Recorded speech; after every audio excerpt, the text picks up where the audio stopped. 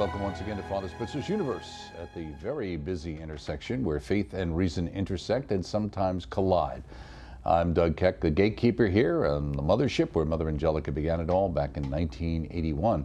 Your questions are central to the program, so send them to us at spitzer'suniverse@ewtn.com. And just a reminder, we do use them on the program, so send them on to us.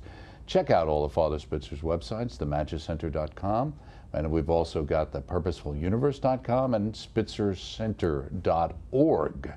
And Father Spitzer's Universe is always available on our EWTN YouTube channel and our EWTN On Demand page. And while you're at it, going to our On Demand page on our website, the Vatican Archive Special is now posted there. The Library of the Pope is a very, very popular program with our own Father Mitch, who takes you on a tour of the Vatican Apostolic Library, which contains some of the most valuable treasures of all human history. See it now and for free, 24/7, 7 days a week, on demand on EWTN. And we're continuing on with Father's everlasting book, The Moral Wisdom of the Catholic Church. It's available now through our EWTN Religious Catalog, of course. I assume you picked it up already. If not, you should. And if you haven't, you're thinking about somebody for Christmas, it's not too early to pick that up. A great gift. And the book of the month, speaking of great gifts, 30 Marian Eucharistic Visits Adoring Jesus with His Mother by our good friend Donna Marie Cooper O'Boyle, combines two great interests of our audience, the Eucharist and the Blessed Mother. So check that out. Of course, adoration, so important to Mother Angelica and certainly important to the Church, as we're seeing in the Year of the Eucharist, as we're looking at next summer. With that, we speak with Father Robert Spitzer, who himself will be speaking at that Eucharistic event next summer. Right, Father? Absolutely, in Indianapolis, certainly, and also in the one in Charlotte subsequent to that. So I'm going to be at both events. Okay, great. If you want to kick things off, as you always do, with a prayer, that'd be great. Absolutely. In the name of the Father, and of the Son, and of the Holy Spirit, amen. Heavenly Father, we give you thanks for your many blessings to us, the blessing especially of this ministry and our ability to serve in it. We ask you to send your Holy Spirit down upon us now, Doug, myself, our whole audience and crew, so that everything we do and say will be brought to fruition in your will for the good of your people, your church, and your kingdom. We ask all of these things through Jesus our Lord. Amen. And Mary, seat of wisdom, pray for us. In the name of the Father, and of the Son, and of the Holy Spirit. Amen. Amen. And let's get to some news stories here. I'll get your reaction. A couple of interesting ones altogether. I thought it was, in looking through the news, having to do with marriage and the concern about the dropping in the number of people getting married. A couple of stories and statistics. One study came out, I think this was Pew, and the article is from the Washington Times. I thought this part was interesting. More than 3 times as many U.S. adults, 71%, rated an enjoyable job or career as more central to happiness than being married, which scored 23%, and it is Pew. More than twice as many adults said having close friends was more important to fulfilling life than having children. And a survey of over 5,000 people. Some interesting comments there. And here's another story that this one picked up as well.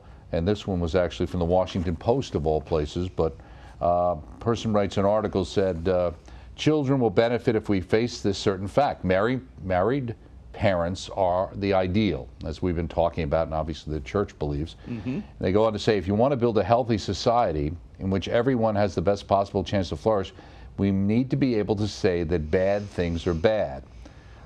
We have to talk about family structure. The evidence is overwhelming that the decline of marriage over the past few decades has been very bad for children and, for extension, for society. For various reasons, however, this truth is often left unsaid. And they said, no matter how heroic their efforts, they go on to say, mothers or fathers alone cannot muster the resources, emotional as well as financial, as can a 2-parent family. One of the best predictors of economic mobility is growing up in a neighborhood full of 2-parent families. Yet the same report suggests, in line with the polls, that today only 30% of college-educated liberals agree that it's important for children to have 2 married parents. And they say that much of this is because they're concerned about saying something that might be racially loaded, because Black and Hispanic mothers are more likely to be raising children outside marriage, and might also feel like conceding that social conservatives might actually have been right about something. Your thoughts? Yeah.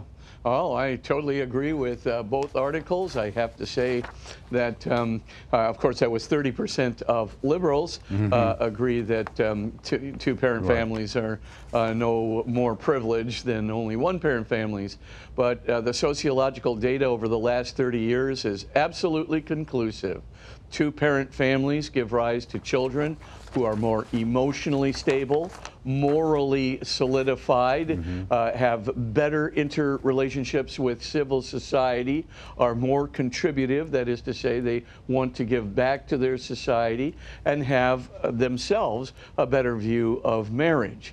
If you want to see the rates of criminality decrease within a culture, two-parent families are excellent for that, and we have to return right back to this old tradition, because there's no question about it. We're not just talking about somewhat better. We're talking about significantly better. We're talking about, doubling and tripling of, emotional stability. What I mean by that is an absence of depression, anxiety, substance abuse, antisocial aggressivity, etc. So when you see somebody who has very high levels of depression, anxiety, antisocial aggressivity, even suicidal contemplation, substance abuse, etc., and familial tensions as well, when you see that, that probably means that the person is less stable emotionally, and of course less happy interiorly. And when that happens, people seek these other things like substance abuse or violence or other kinds of things. The other thing that is clearly the case too is that religion helps all of those things. And where the family goes, and if religion goes with it, and we know that religion is the #1 factor right underneath the intention to have a permanent exclusive relationship with a spouse. That's #1. #2, right after, is religion for promoting a satisfying and long-lasting marriage. So when the two things are combined, religion itself, all by itself, religion promotes very high emotional stability. Without religion, there's significantly higher rates, again, of depression, anxiety, suicidal contemplation, suicides, drug, substance abuse, et cetera, et cetera. So all of these things, and you put family and religion together, which mutually reinforce each other, as the Thornton studies show, then pretty much you have a very stable society to look forward to. The children are likely to be emotionally stable and also morally and civilly stable, because where religion is, so also moral stability is higher.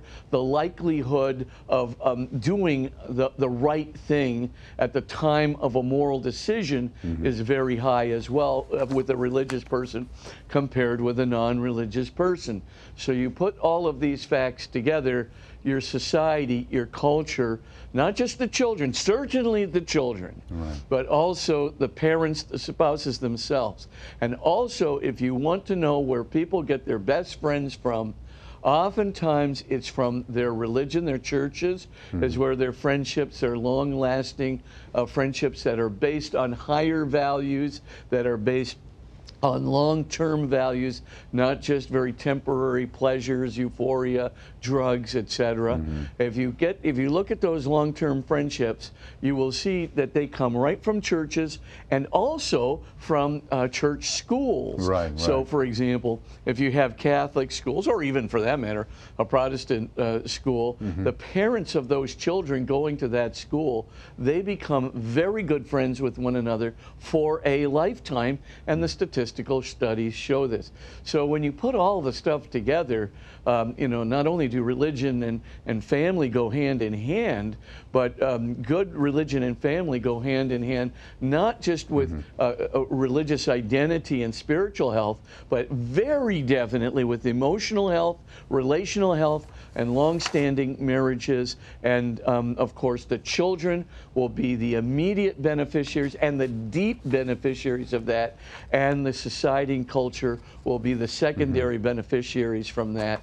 I think this should be shouted from the rooftops, because the decline in marriage signals the decline not only of religion, it signals the decline also of all of the emotional health of a culture, as well as the moral health of a culture, as well as this interaction with civil society, et cetera, et cetera. Absolutely.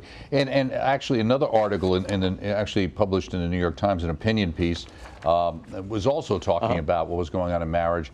And this person said about the shift is often not publicly challenged, similar to what got said earlier, or lamented in an effort to be inclusive of a diversity of family arrangements. But this well-meaning acceptance obscures the critical reality that this change is hurting our children's society.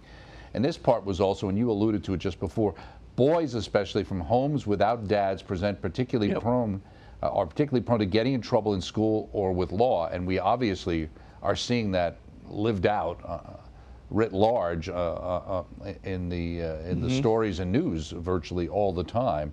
And again, nobody wants to, as they say here, stigmatize single mothers who are doing the best that they can, but because they're stuck in that situation doesn't mean we should be promoting the fact that that's the ideal situation. And here was another question. I want your response on this. We need to work more to understand why so many American parents are raising their children without a second parent in the home. Why do you think that is?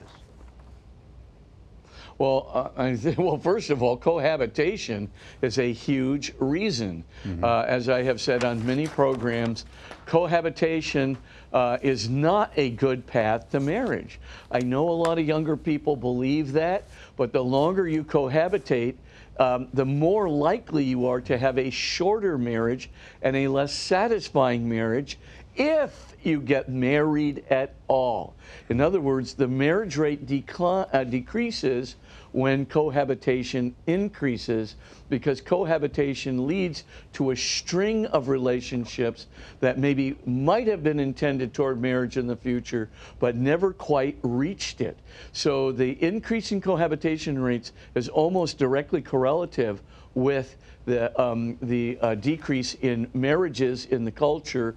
And furthermore, even if a couple does get married, the longer they cohabitate, they transfer the stresses, they transfer the gender asymmetry, they transfer the sliding effect, they transfer the non-intentionality toward permanent exclusive commitment into the marriage. And so the marriage lasts a much shorter time, and it is much less satisfying. The religious rate has already declined. Cohabitation leads directly to a decline in religious commitment and religious practice. Again, I've cited those university studies from North Carolina and Bowling Green, et cetera, before, and you can pretty much see, at the end of the day, it's a cohabitation. The increase in cohabitation in our culture has been a disaster area, and again, a disaster for children, because it was a disaster for marriages, disastrous especially for boy children who are, the increase in criminality. Before COVID, over a 10-year period, there was an increase in homicides, mostly from boys, increase in homicides by 24%. Post-COVID, that's almost doubling. So all I can tell you is this is coming, pretty much from the lack of a father figure within the family. And of course, we've already discussed that the lack of a father figure within the family leads to a decline in religious commitment as well. So we're looking, as the New York Times, this is the New York Times. I mean, generally I don't agree altogether with them, but in this particular case, I must say, I heartily agree that there is a direct correlation between decline marriage and so forth. But cohabitation, I think, is the primary factor. But there's a leading factor that stands in the background of cohabitation, and that was the sexual revolution. Because with the sexual revolution, with the advent not just of the birth control pill, but the non-committedness of sexuality that came with the birth control pill, that's the real thing. there was almost a direct correlation there that, the birth control pill comes on the scene, sexuality is divorced from permanent, long-standing commitment, divorced from family, divorced from emotional intimacy. And emotional intimacy is a huge deal in marriage. I don't have to tell anybody who's married that this is the case. But I mean, it's not about sex, it's about emotional intimacy. And cohabitation takes a big shotgun and puts it right into the middle of emotional intimacy development. And it's terrible, absolutely terrible. And so I think, the two trends, the divorcing of sexuality from commitment, the increasing rate of cohabitation, it has led not only to the decline in marriages and the decline in marital commitment, but the much quicker rate of divorce. It's not just the divorce rate itself, that's still 50%, but now the divorces come fast and quick. And then the third thing is it's leading to a significant increase in depression, anxiety, suicidality, etc. So all of these things are kind of happening at once. And, the children are absolutely suffering from it. But the culture is getting killed because of it. I mean, you talk about, imploding from within. The old Roman Empire, Gibbon said was, it suffered from decline, in their mores, suffered, an interior implosion. Well, yeah. Look at us. Right. We're following right down the Gibbon Roman Empire line. Right. And so all I can say is... and the strength of the Roman Empire so much in the early days was the centrality of the family, even though it might have been treated in a kind of odd way from our perspective. But for that times, the family was fairly sacrosanct. Right, exactly. So, okay. And now, of course, we're driving that, a wedge in that family relationship and unity really much more significantly than the Roman Empire did. So get ready for a bit of a cultural implosion, unless by immigration or some other introduction of a more family-centric viewpoint, we can rescue our culture. And maybe immigration is the answer. I don't know, but we need to introduce a family-centric culture back into the United States. And whatever means we can do it will be the healthier for the culture itself. Absolutely. Here's another story. This is from the New York Post, reporting on a study from an associate professor of medicine at NYU Langone Health. And his gentleman's name is Dr. Parnia. He's the lead author of a study published this week in the Journal of Resuscitation that studied brain activity and awareness among 53 patients. You know this study, or are you familiar with this? Oh, yeah. Okay, so he said of the 53 surviving patients, I figured this was right up your alley, patients in the study, almost 40% reported having memories or conscious thoughts. Patients in the study asked that their identities not be revealed, obviously for privacy reasons. He says there is a narrative arc in people who are having near-death experience, he said. Common themes, their consciousness becomes heightened, more vivid and sharp. They have a 360-degree awareness of the space around them. This sounds familiar, right? In that state of awareness, they're often observing doctors and nurses working to save their lives, but their observation is completely placid and free of fear or distress. Many people, they report, actually do see their lives pass before their eyes, much like the stories that we've heard over the years. He says somehow in death, their entire life comes to the fore. It's a deep, purposeful, and meaningful reevaluation of their lives. He said another common theme is the sense of arriving at a place that feels utterly familiar, like home, somewhere that they feel they recognize and are going back to. And he said what's interesting is that it is universal in the U.S. and in other countries. Yep. And he says they're not hallucinations. And he makes the final point, these are not hallucinations. These are very real experiences that occur in death. Yeah.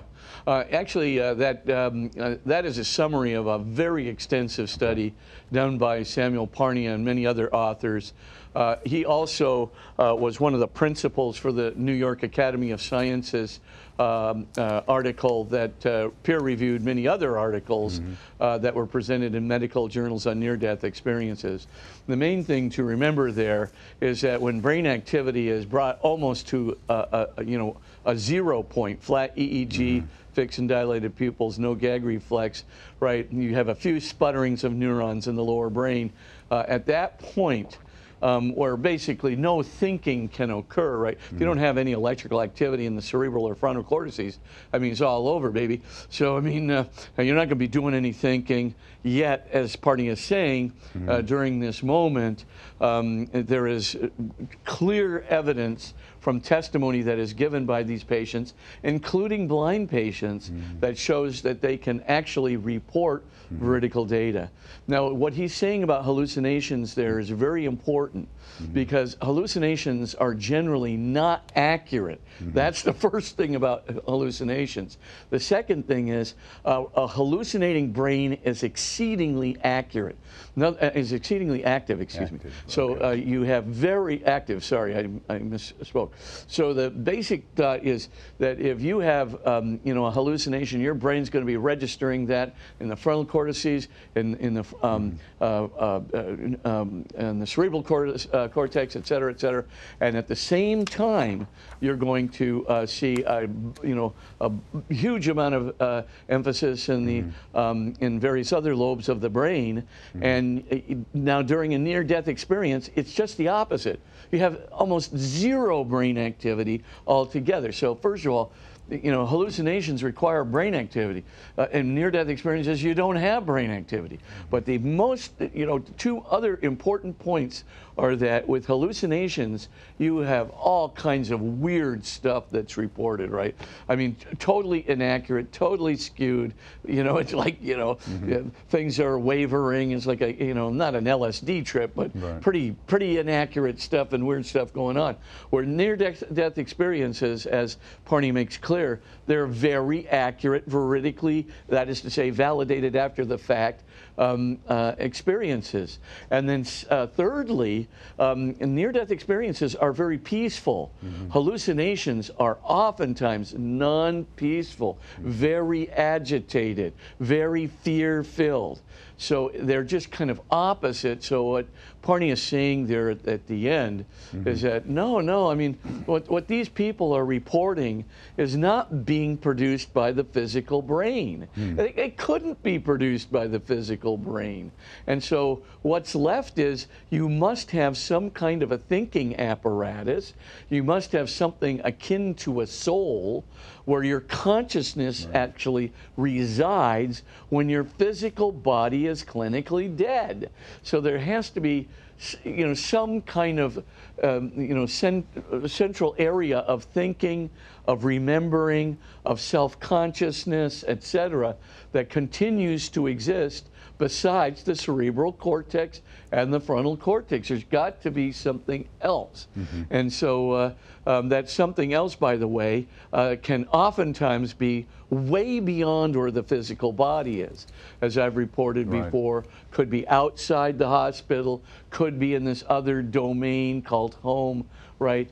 And of course, in the other domain called home, when they see deceased relatives and when they see this very loving white light, et cetera, or sometimes, in 15% of the cases, they have very dark experiences. And in Parnia's study, it seems that the dark experiences are more than 15%. Really? So there's, a little, so there could be more than that. But for all intents and purposes, I think Parnia has given a very good summary of a phenomenon that not only gives significant evidence for a transphysical soul that can survive bodily death, but also for an afterlife, and even an afterlife that could either be pleasant or dark. Right. Okay, very good. Let's get on to the questions people have been sending us in so we can get caught up on those. I did want to mention one other thing before we did that. Just, I think the blood of the martyr of St. Januarius, again liquefied in Naples yesterday on September 19th. And so it usually happens on this day or two other occasions during the year. They believe the miracle first took place in 1389. So just another interesting thing for us to think about in the world of what's beyond what we normally expect, right? So, right. Dear Father Spitzer, I have a friend who uses natural law to excuse things like homosexual behavior and transgenderism because there are plenty of animals that display homosexual behavior and certain species of fish and other lower animals that can change their sex. Then, according to natural law, humans should be allowed to do the same. I tried explaining that natural law and the law of nature are not really the same thing, but I'm not doing a very good job of it. Can you help me, Robert? Yeah, Robert, you're absolutely right about the distinction. A law of nature is very different from the way that, for example, St. Thomas Aquinas or Francisco Suarez would have used the term natural law. What they meant by natural law was, first of all, a human being's intrinsic awareness, let's call it synderesis. We call it maybe today conscience, where you have a sense of what is right and what is wrong. It's not just an intellectual concept or construction of what is right and wrong, but an actual, as St. Thomas Aquinas put it, do good. So when you sense that something is good and noble, you are drawn to it. When you sense that something is ignoble or sinful or evil, that you are repulsed from it. That's why, of course, it's so difficult for a criminal to begin the criminal path unless they're a sociopath, right? They have to get over the fact that they have fear, they have disgust, they have shame, they have a sense of ignobility, ignobleness when they're pulling the trigger for the first time or something. But basically, do other animals have it? No, they don't have it. Animals do not have a sense of conscience whatsoever. Now, there's a lot of studies that have been done on this. But I think you can pretty much imagine, that most animals are not racked with guilt. Secondly, in order for conscience to work, you have to have what's called self-consciousness. You have to be aware of your awareness. You have to grasp yourself, right, as an autonomous moral agent, and that you are responsible to what your for what your conscience is dictating. So, that voice, as it were, that is speaking to you from within. Well, if animals don't have self-consciousness, and animals don't have that sense of being drawn to the good or repulsed by evil in the sense that they can be racked with guilt if they commit evil, or filled with nobility when they do something good, right? They're racked with shame on the one hand, or they're racked with that sense of dignity and respect for self. On the other hand, when you put all those things together, it's pretty clear that from the vantage point of animals, they don't have it. Now, why does that make your friend's argument pretty much a bad argument? We call it equivocation in logic. When you use the same term, like law of nature, natural law, when you try to use that in two very different senses in the same argument, that gives rise generally to a false conclusion. You can't derive a true conclusion from an equivocal use of the term natural law. And so that invalidates his argument. In other words, you're using the term natural law like St. Thomas did, right? That sense of conscience, that sense of self-conscious responsibility to what conscience is dictating, that sense of being, knowing, I should say, and being drawn to very specific goods like don't kill, don't commit adultery, etc., versus, being good and being just, etc. So those acts that are filled, laden, not just with emotion, but with a sense of my own, being at home with myself or alienated from myself, attached to it, and also for religious people being at home with God and alienated from God. Animals just plain don't have it. When we talk about a law of nature, we talk about, in animals, we talk about the whole area of instincts, which are not free, which are not self-conscious, which are programmed into the animal. Very, very different from my moment of choice in my self-consciousness when I say, am I going to do the will of God, or am I going to do what I'm, violate this commandment, which will get me something I want? Am I going to do the just thing, or, for the sake of this person, or am I going to do the unjust thing to get what I want? I have to make a choice. I'm always presented by my conscience with a choice between what is good versus what I want to satisfy me right now. And so basically animals are not confronted with that. So when your friend is trying to make a parallel there between the laws of nature, which are programmed instincts, versus the idea of natural law, which requires a choice in response to one's conscience, in response to one's belief in the good versus evil. Right. It's an equivocation par excellence. So just tell them, hey, that's an equivocal argument. By definition, that doesn't work. You get an F in your logic class. Well, one quick question. We got about 45 seconds before we go to the break. Do you seem like we see some of the crime going on these days in the headlines, at least, and maybe it's just because we have more access to it, but there seems to be this kind of lack of conscience and lack of guilt in the kind of ways certain, people getting beaten up for virtually appears to be no reason, or a recent story where these young men drove into the back of a person riding a bicycle just for the heck of it, and then ended up killing them. And apparently the remorse, there's no remorse. Yeah, well, that is what we call generally sociopathic behavior. Right. So if you basically look at the psychiatric definitions for that in the manual, right, of psychiatric disorders, etc.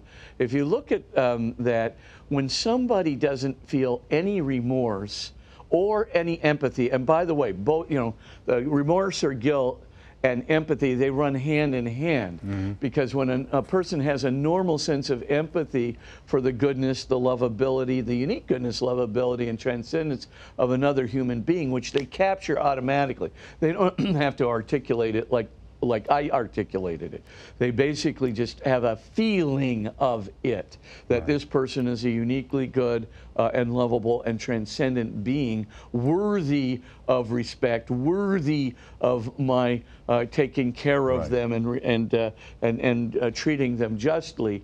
If a person lacks that, they also lack remorse. Right. And if they lack empathy and remorse and guilt, we generally call them sociopathic. Right. Normally, the sociopath did not experience love from parents. And that still is a predominant background checker. Right. And that probably fits into a lot of the issues we're dealing today, as we mentioned earlier, with marriage and the absence of the father. Because a lot of that occurs obviously by young men. With that, we're going to take a break. Much more ahead with Father Spitzer. Stay with us. More questions ahead.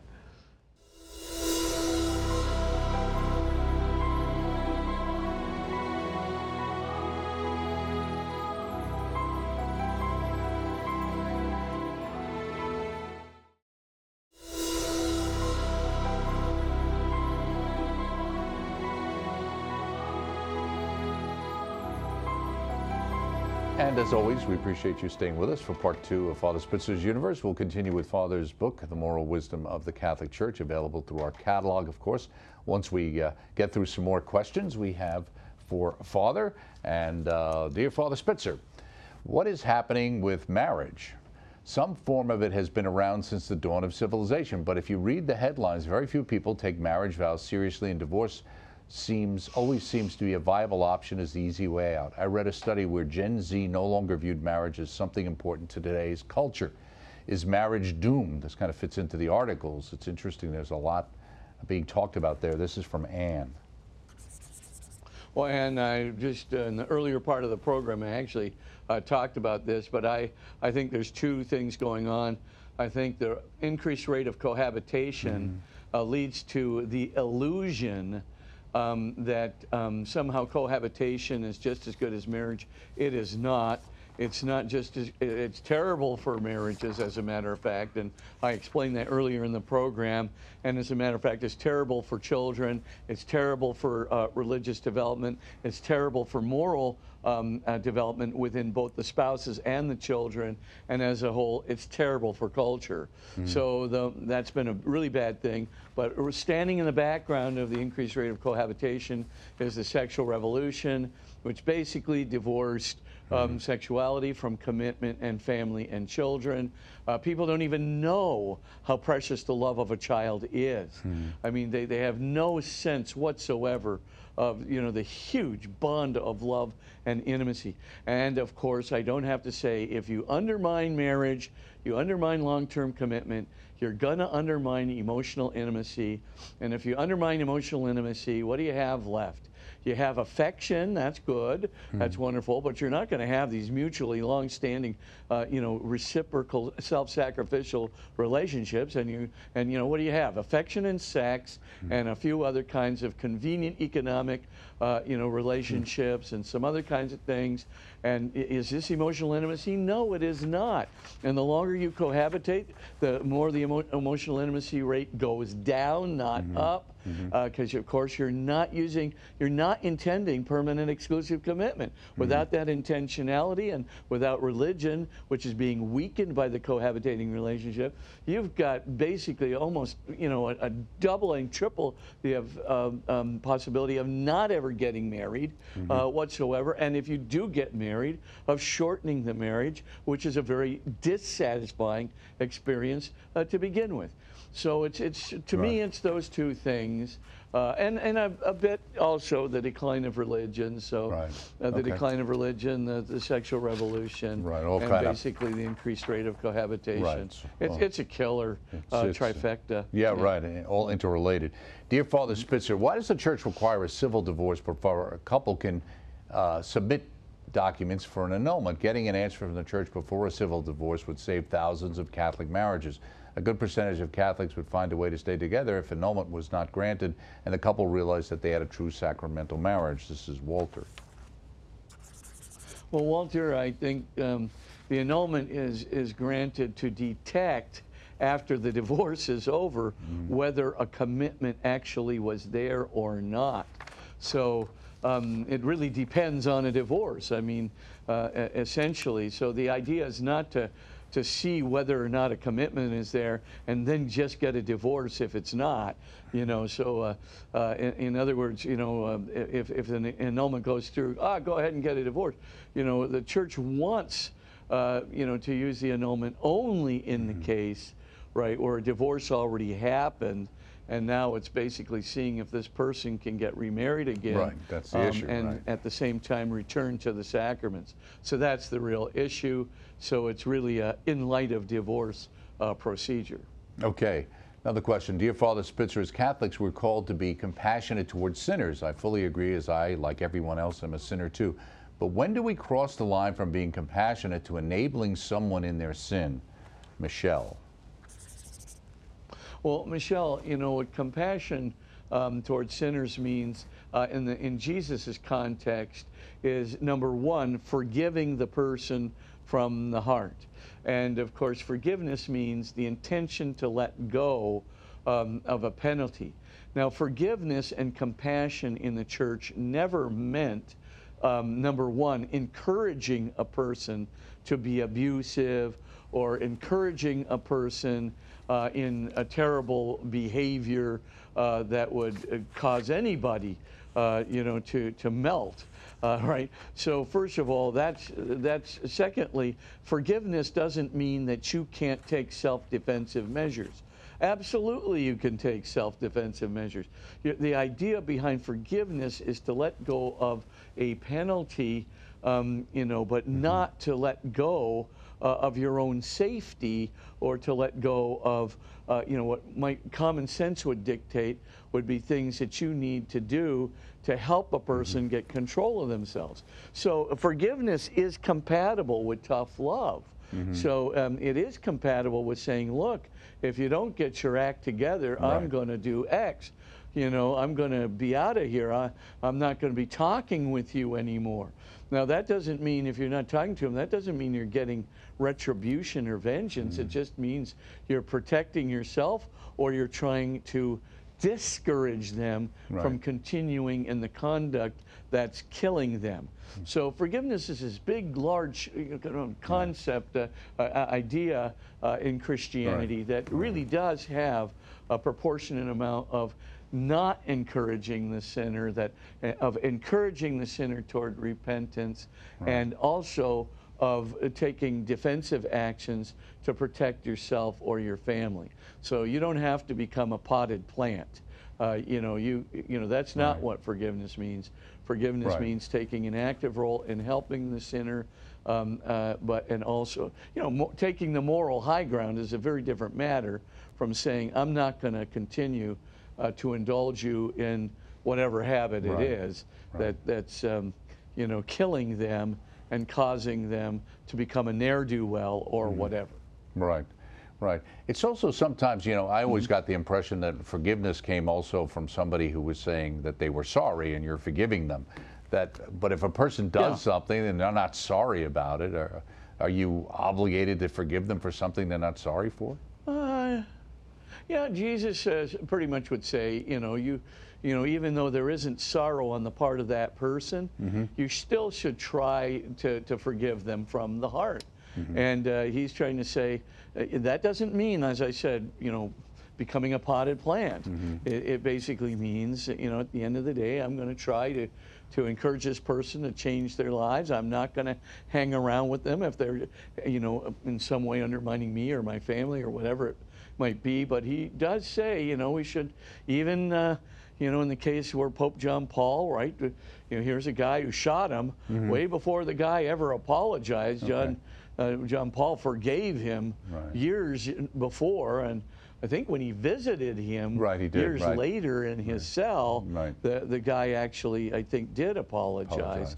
But that was much after the fact. Right. Okay, very good. Let's get to the book, page 29 on the top. Conviction about transcendent meaning in life depends in a great part on intellectual conviction about the existence of God, a personal God who is perfect truth, perfect goodness, perfect love, and perfect beauty, a God who is interested in the transcendent beings. Do you think part of the problem today is people have lost sight of a personal God? They kind of, you know, it's like the force or something? Well, you know, that certainly is a big part of it, although I think what's happening today is two things are undermining belief in God in general, personal or otherwise, even a deistic God. And I think what's happening first is I think scientism has, you know, even though Dawkins has changed his mind and become an agnostic instead of an atheist and so forth, and many of the people who started this whole movement have moved in a much more positive direction toward God. Unfortunately, a lot of people have been taken in, and they will say things like, I don't believe in God, I believe in science, as if science were somehow disproving God, when in point of fact, as I said, young scientists today, 66%, a supermajority of young scientists believe in God or a higher transcendent power, according to the last Pew survey. Now you look at that and you just go, wow, well, the scientists are getting, you know, more and more closer to God. Well, why is that? Because there's more scientific evidence for God, the soul, the afterlife, for even Jesus today than ever before. So you look at this and you go, hey, wait a minute, you know, if this is taking place, then why do people still think that, you know, science and God are somehow, you know, contradictories? And the reason is because they're picking it up in the culture. They're picking it up by people who want to manipulate them out of their religious commitment so they can manipulate them towards some other mode of conduct, et cetera, et cetera. They have a cultural agenda on their mind that is antithetical to conscience or religion, and you get the point. But, you know, essentially, I think the first thing is there's a deliberate undermining of God in the culture. I think the second thing is there's a deliberate undermining of religion in the culture, and the reason for that is because religion carries with it what I would call traditional morals. Don't commit adultery, don't lie, don't cheat, don't steal, don't kill, don't harm people, intentionally. Now today we really prefer the Gordon Gekko model, of greed is good, and also cheating, lying, and stealing is good so long as, you can minimize the harm you did by it. But of course you can't ever predict that when you let a harmful lie, or you steal somebody's goods, whatever they are. You steal from a rich person, you steal from a poor person, it's stealing. The point is, you start letting this stuff go out the window, and the next thing you know is you basically are going to have a real tough time living, and your conscience is going to disturb you. There's little wonder, as I point out again and again and again in moral wisdom, you disobey these cardinal laws of conscience, the depression rate triples, the anxiety rate triples. I mean, you think, oh, I can go out, it's a victimless sin, I can go out and live a promiscuous lifestyle with whoever I want to live a promiscuous. Well, you're going to pay for it. Adulterers really do have increased depression, anxiety rate. More often you read pornography, and the more addicted you become to it, the higher your depression rate. And by the way, the lower your religious participation, et cetera, et cetera. So all these things, you start putting them together, and yes, of course, there's a deliberate, attempt on the part of not just culture, but Madison Avenue. There's a deliberate a point that is made to undermine religion, to undermine morals, to undermine conscience within the culture, and the reason, for that, undermine God in the culture, because then you can settle people in what I have called previously level 2 identity and level 1 identity. If people are really fastened onto level 4 identity, which is God, and level 3 identity, which is contributing to the other, then of course the level 2 and level 3 are going to get short shrift. But if you want to sell something to somebody, if you want to sell ego and narcissism to somebody, if you want to sell cars and houses and goods and luxuries and so forth, if you want to sell that selfie culture to somebody, you got to get them nestled back into level 2 and 1. Right. And of course the culture is definitely doing that. Right. And Instagram, Facebook is right there at the head. They play right into the culture of greed, the culture of narcissism, as Christopher Land should put it. Yeah, and in a sense, they rely on that depression, that upsetment, so that they can offer you this thing that's going to solve all your problems. Oh yeah, absolutely. Right. You'll feel a lot better if you take the heroin. Right. Because I know you're depressed right now, but you're depressed because of the narcissism I convinced you to believe in, because I undermined your religious belief, and I undermined your love of family and others. So now the new car, the new house, narcissism, like you and you're said. depressed. Right. Yeah, that'll help you. And by the way, don't forget the Chateau Margaux 1963. Okay. Yeah. Yeah, I'm sorry, I forgot that the last time I saw you. But anyway, I hope you didn't drink it yet. Couldn't afford it if I wanted to. So, in the evidence for the Christian perspective, you say if Jesus truly is the divine Son, then we are called to obey lovingly His word transmitted through the New Testament and His church. So, with that being the case, either people say, well, Jesus was a great guy, but He really wasn't the Son of God, or Jesus is so merciful that He understands whatever I'm doing and He loves me no matter what, so it's really kind of okay. Yeah, well, of course, Jesus is merciful. I don't want to decrease that. What I do want to say in the same breath is Jesus warns us again and again and again and again and says, look, I'm telling you, if you go down this path, if you stop following me, if you just keep walking down this path of darkness, if you keep putting yourself right into the grip of the evil spirit, if you keep getting these habits of sin, the idea of calling upon my mercy, you think you're going to do that at the last minute?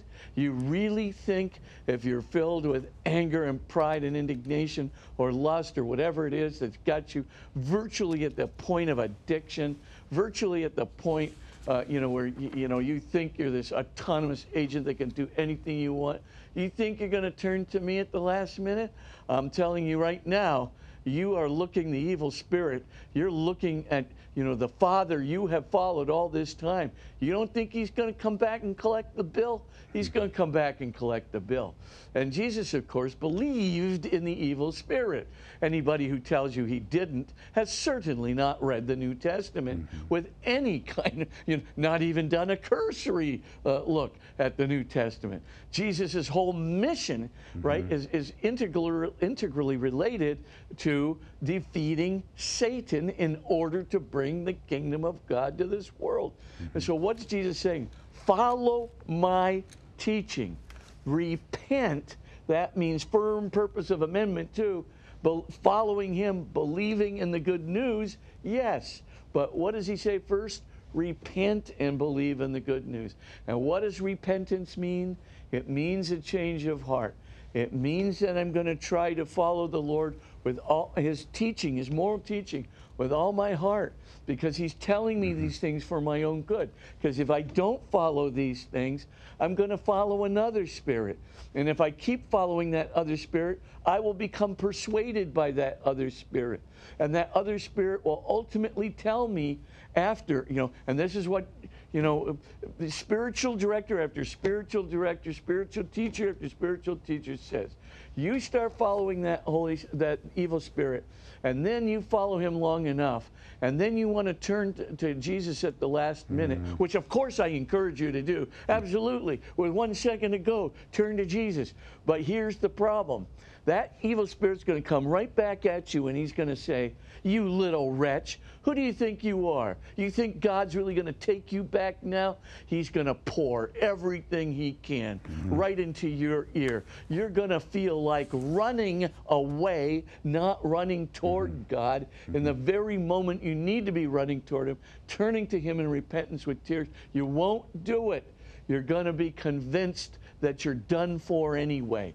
And that's what the evil, I'm not saying you will be. I'm begging you to go back to Christ even at the last minute. However, just know this. You will have the evil spirit at your elbow, and he's going to be telling you, you're going to be speaking straight into your ear.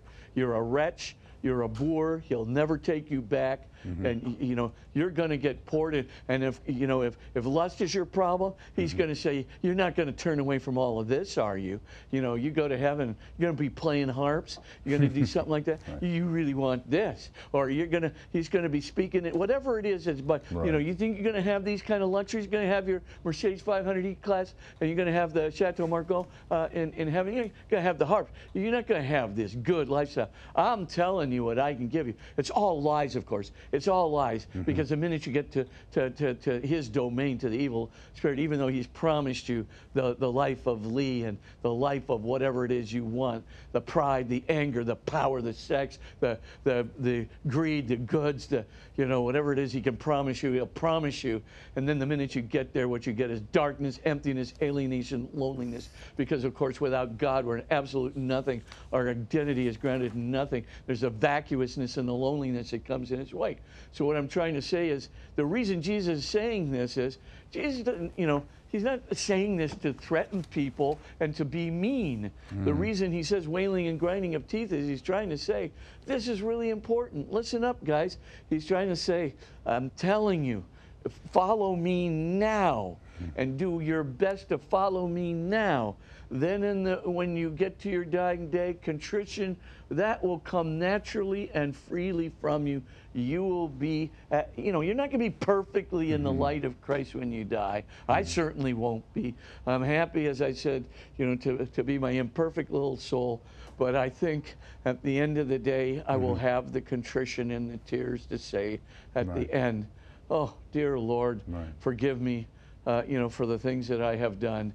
And I think he will forgive this very imperfect soul, Robert Spitzer. But at the same time, I think, you have to do the prep work. Right. You have to try and follow him. The sacraments are so essential, like the Eucharist that breaks the grip of the evil spirit, confessions that break the grip of the evil spirit. These are the graces that we really need.